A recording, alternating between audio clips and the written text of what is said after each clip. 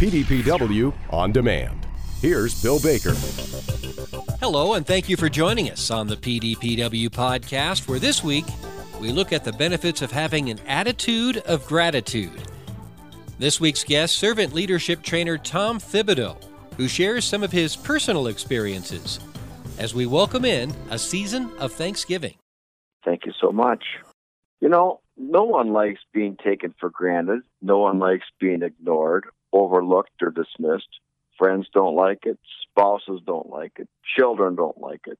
Parents don't like it. Employees don't like it. Saying, well, I just assumed you knew how much I appreciate what you're doing or who you are, is not going to motivate anyone to higher levels of performance. We all want to know that we're appreciated. We want to hear it firsthand. How else do you know that you're important to others? How else do others know that we care about them? How else do we know that we matter? Not expressing appreciation to others is equivalent to making them feel invisible. This is a season of thanksgiving, gratitude, and appreciation. Let's look at those three terms that oftentimes are taken for granted in our own vocabulary. Thanksgiving, the ability to give thanks. When you stop hearing thank you, you stop using it. When you stop hearing thank you, you stop using it. Think about how many people that we interact with on a regular basis that it'd be so much easier just to say thank you for the task that they perform or the work that they're doing or the effort that they're making rather than just ignore it. Rather than telling us, well, they know. No, I don't know that you know unless you tell me.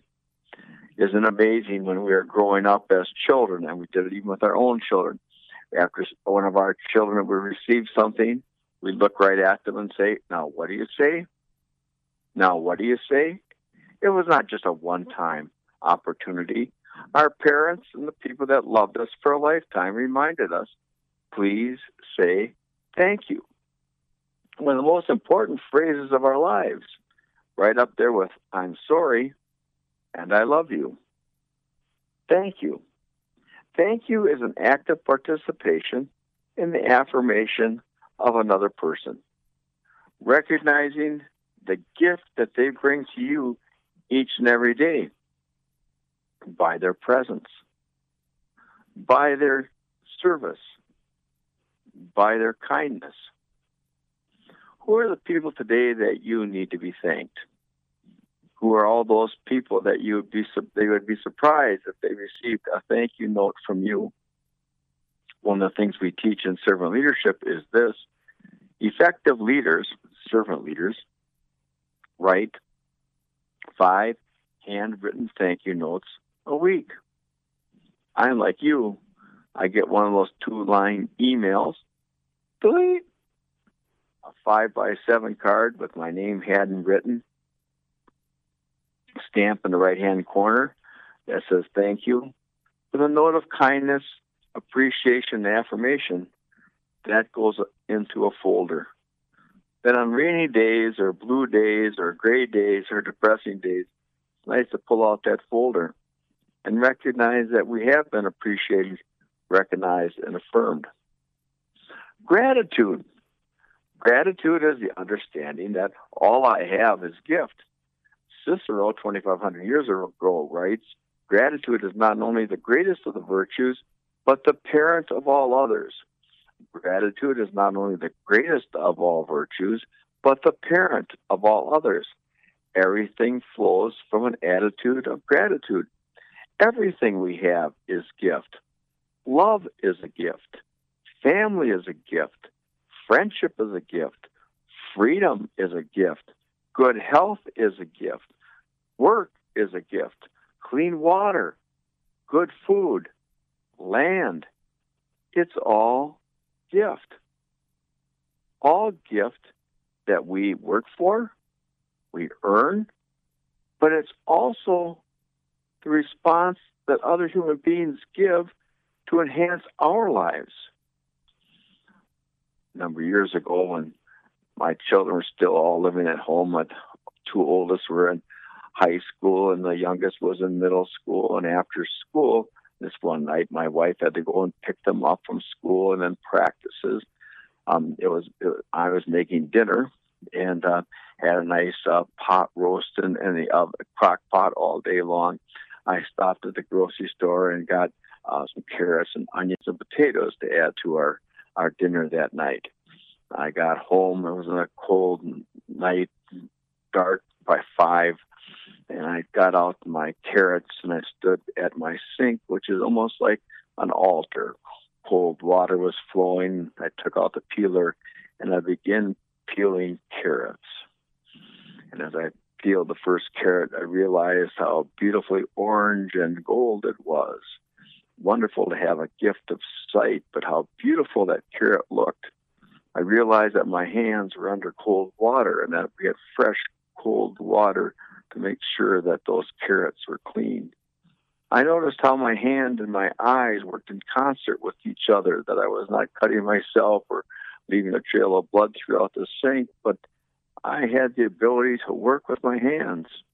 I realized that the carrots that I had bought off the shelf were bagged by somebody, trucked by somebody, unpacked by somebody. I realized that somebody had to plant those carrots from seed, cultivate the ground, care for them for a season of growing, harvest them, clean them, bag them, take them to market. And I live in a country in which grocery stores are piled high with bags of carrots, so that my buying one bag of carrots does not take away or diminish anyone else's opportunity for carrots. And then I began to be grateful for the fact that I had a job that allowed me to go to work and earn a wage, to go to the store on a nightly basis if I needed to buy carrots, potatoes, and onions. Anything that I need to feed my family, I'm able to provide because I have a job. And I would notice that I was standing in a house that was nice and warm, cold and frigid outside, frost warnings for the next morning, but we had heat and insulation. We had a table to sit at, clean dishes. We had cups, silverware that was provided by friends at the time that we got married. We've been surrounded by a group of people who had set us up in a home, helped us prepare for our children and our growing family.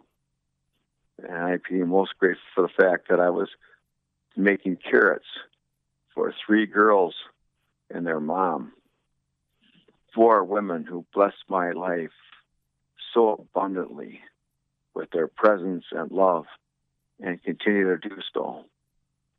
And there I was on an ordinary night, on a cold day in November, filled with gratitude after the meditation on a carrot. The ability to live each and every day, not taking for granted what we've been given, not taking for granted the things that we have, but the people that love us and all those people who work on our behalf each and every day. An attitude of gratitude creates a sense of joy. When I am grateful, I'm much more joyful. What we know in the studies of positive psychology over the last 25 years, that the most happy people are the most gratified people, the most grateful people, people who keep a gratitude journal on a daily basis. Their health is better, their immune system is better, their relationships are stronger. When I nurture an attitude of gratitude, I have a sense of contentment and peace for what I have, and very little yearning for what I want or what I don't. When I have a deep sense of attitude of gratitude, it decreases levels of anxiety. It builds up my immune system. I'm much more trusting and thoughtful of other people, much more careful with the gifts that I've been given. An attitude of gratitude improves all of our relationships. It creates relationships that we never thought were possible. I went to graduate school at Seattle University beginning in 1975. I have been working as a lay missionary in British Columbia for the handsome sum of $25 a month room and board. I had saved up $40 after a year, and that $40 was to be my spending money for 8 weeks of graduate school. I know that money would both burn a hole in my pocket, so I got myself 8 envelopes and put a $5 bill in each one. That's all I had for the week. I had to limit myself to $5 all week long. Oh, and then to my detriment, I found a tavern on Tuesday nights that had dollar pitchers. So by Wednesday, I'm down to $3 for the rest of the week. I did not have food on the weekends. I had a meal ticket that lasted Monday through Friday, but Saturday and Sundays I was on my own. And on the weekends, oftentimes my classmates were off on an adventure, going someplace, maybe to climb in the mountains or go out to a restaurant and ask me to come along. And I'd say, no, I got studying to do. But in fact, I had no money and I was too ashamed to ask. So it gets to be a Saturday, and I have about 75 cents left after having bought a stamp and envelopes to write a letter home. And I had 75 cents. I walked downtown Seattle, and there at Pike's Market, people were playing music and selling fresh fruits and vegetables. And I bought a nice big red apple for 25 cents, leaving me with 50 cents. Well, what I would do on Friday nights is I would sneak a sandwich out of the cafeteria. I'd make myself a nice sandwich, and that night on the Friday night they had beef, and I made myself a nice beef sandwich and wrapped it in a napkin. And on my way home, all I could think about was having that sandwich and maybe having a can of Coke to go with it. That would be my meal on Saturday night, not knowing if I'd have a meal on Sunday. Well, I'm walking past a delicatessen, and I could not pass by, and I walk in, and I look at the case, and there's potato salad. And they have a small and a large. And my eyes kind of widened, and this is 1975, and I pointed at the gentleman behind the case. I said, how much? And he said, for a small, it's 30 cents. For a large, it's 50 cents.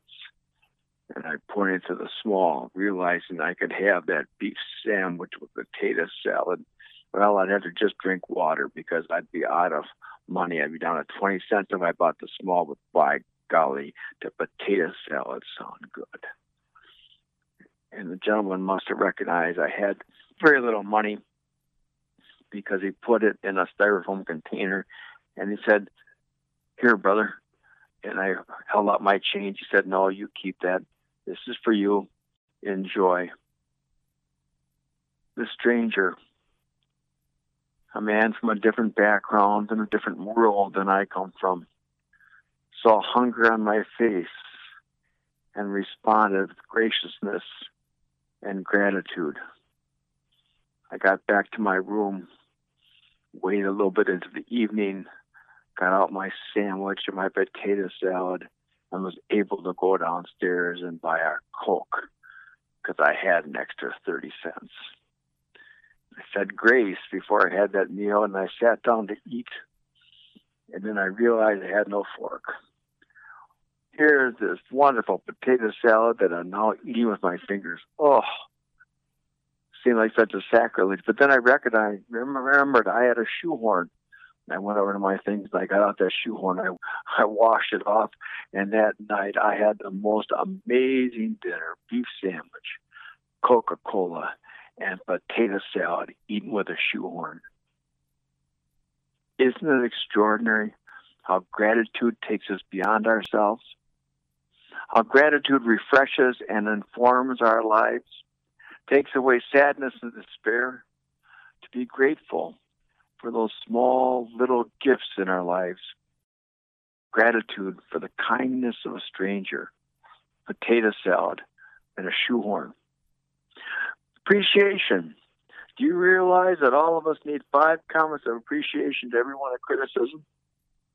5 comments of appreciation to every one of criticism. Do we get our 5 every day? Do we give our 5 every day? If in our lives our relationships with one another are one-to-one, appreciation to criticism, the relationship dies. Appreciation recreates levels of emotional energy in any workplace. This idea that you can have year-end reviews and once a year somebody sits down with you and says that now you are appreciated after a year's work, it doesn't work. Wherever your attention goes, the energy flows. Why not put our energy and our attention into appreciating others and their gifts and their abilities and the ways in which they contribute to the good of our lives, the good of our company, and the good of our community? Appreciation. We teach our classes in servant leadership on the weekends. And so one weekend we have class, and then the next weekend we're off, and then the next weekend we come back for class. So I had a gentleman who came to me 2 weeks after we had started the class, and he said, Tom, that appreciation stuff, appreciate this, appreciate that. He said, I heard you talking about appreciation, and one of the things we recognize is that you create your whole organization in a process called appreciative inquiry. Well, he said, I was listening and it became painful, and I wondered, why is it so painful? And then he said, I've been married for 25 years. And as I sat there thinking, I realized that my wife has pretty much done all the work by herself.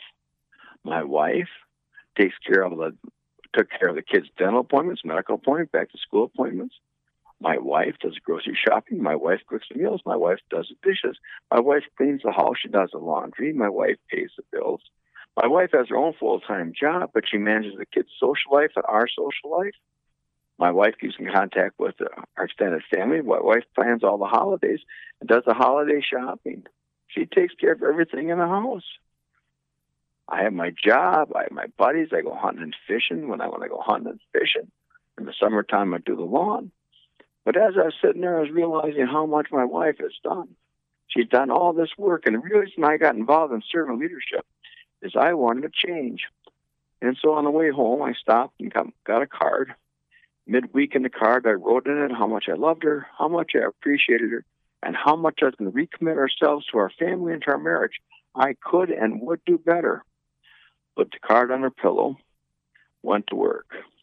After work, I stopped and I ran the scoreboard at a high school basketball game.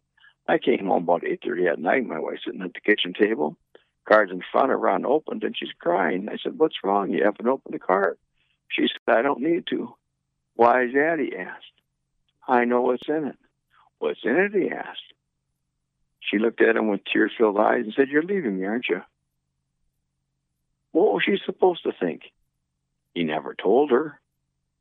Now, I don't know what women's experience is. I really don't. My wife and I have been married for 40 years. My wife will say, you don't understand me. I'll say, you're right, I don't. I try, but I don't. Women, you don't understand men's experience either. If you ask your husband or your boyfriend what you think and he says nothing, he's not lying. No, you got to be thinking something. No, really, I'm not. But this is what I've understand about men. The greatest pain in the life of a man is never having heard his father say, I love you. Never having felt appreciated and affirmed by the man who was your father. What are we waiting for? Our eulogy? This is a season of Thanksgiving. Who are those people that you need to thank? Who are those people that would appreciate a Thanksgiving card that recognizes their gifts and talents and effort that they've shared on your behalf for our community? This is a season of gratitude. What in your life is gift that needs to be nurtured and shared? What are the gifts in your life that you are now the steward for and need to faithfully hand on to the next generation? This is a season of appreciation. No one feels overly appreciated or overly affirmed. We all need to be appreciated not only for what we do, but for who we are. It's good for us. It's good for the people we love. It's good for our community. It's good for our democracy. That's why President Lincoln, in the midst of the Civil War, declared the last Thursday in November a day of thanksgiving for the nation. Thanksgiving, gratitude, appreciation. It's good for the soul. Our thanks to Tom Thibodeau for today's message, and our thanks to you for continuing to listen and support these PDPW podcasts. Feel free to go back and listen to archive podcasts at pdpw.org. To the professional dairy producers, you are the most important asset on this planet. Again, thank you for listening, and have a great week.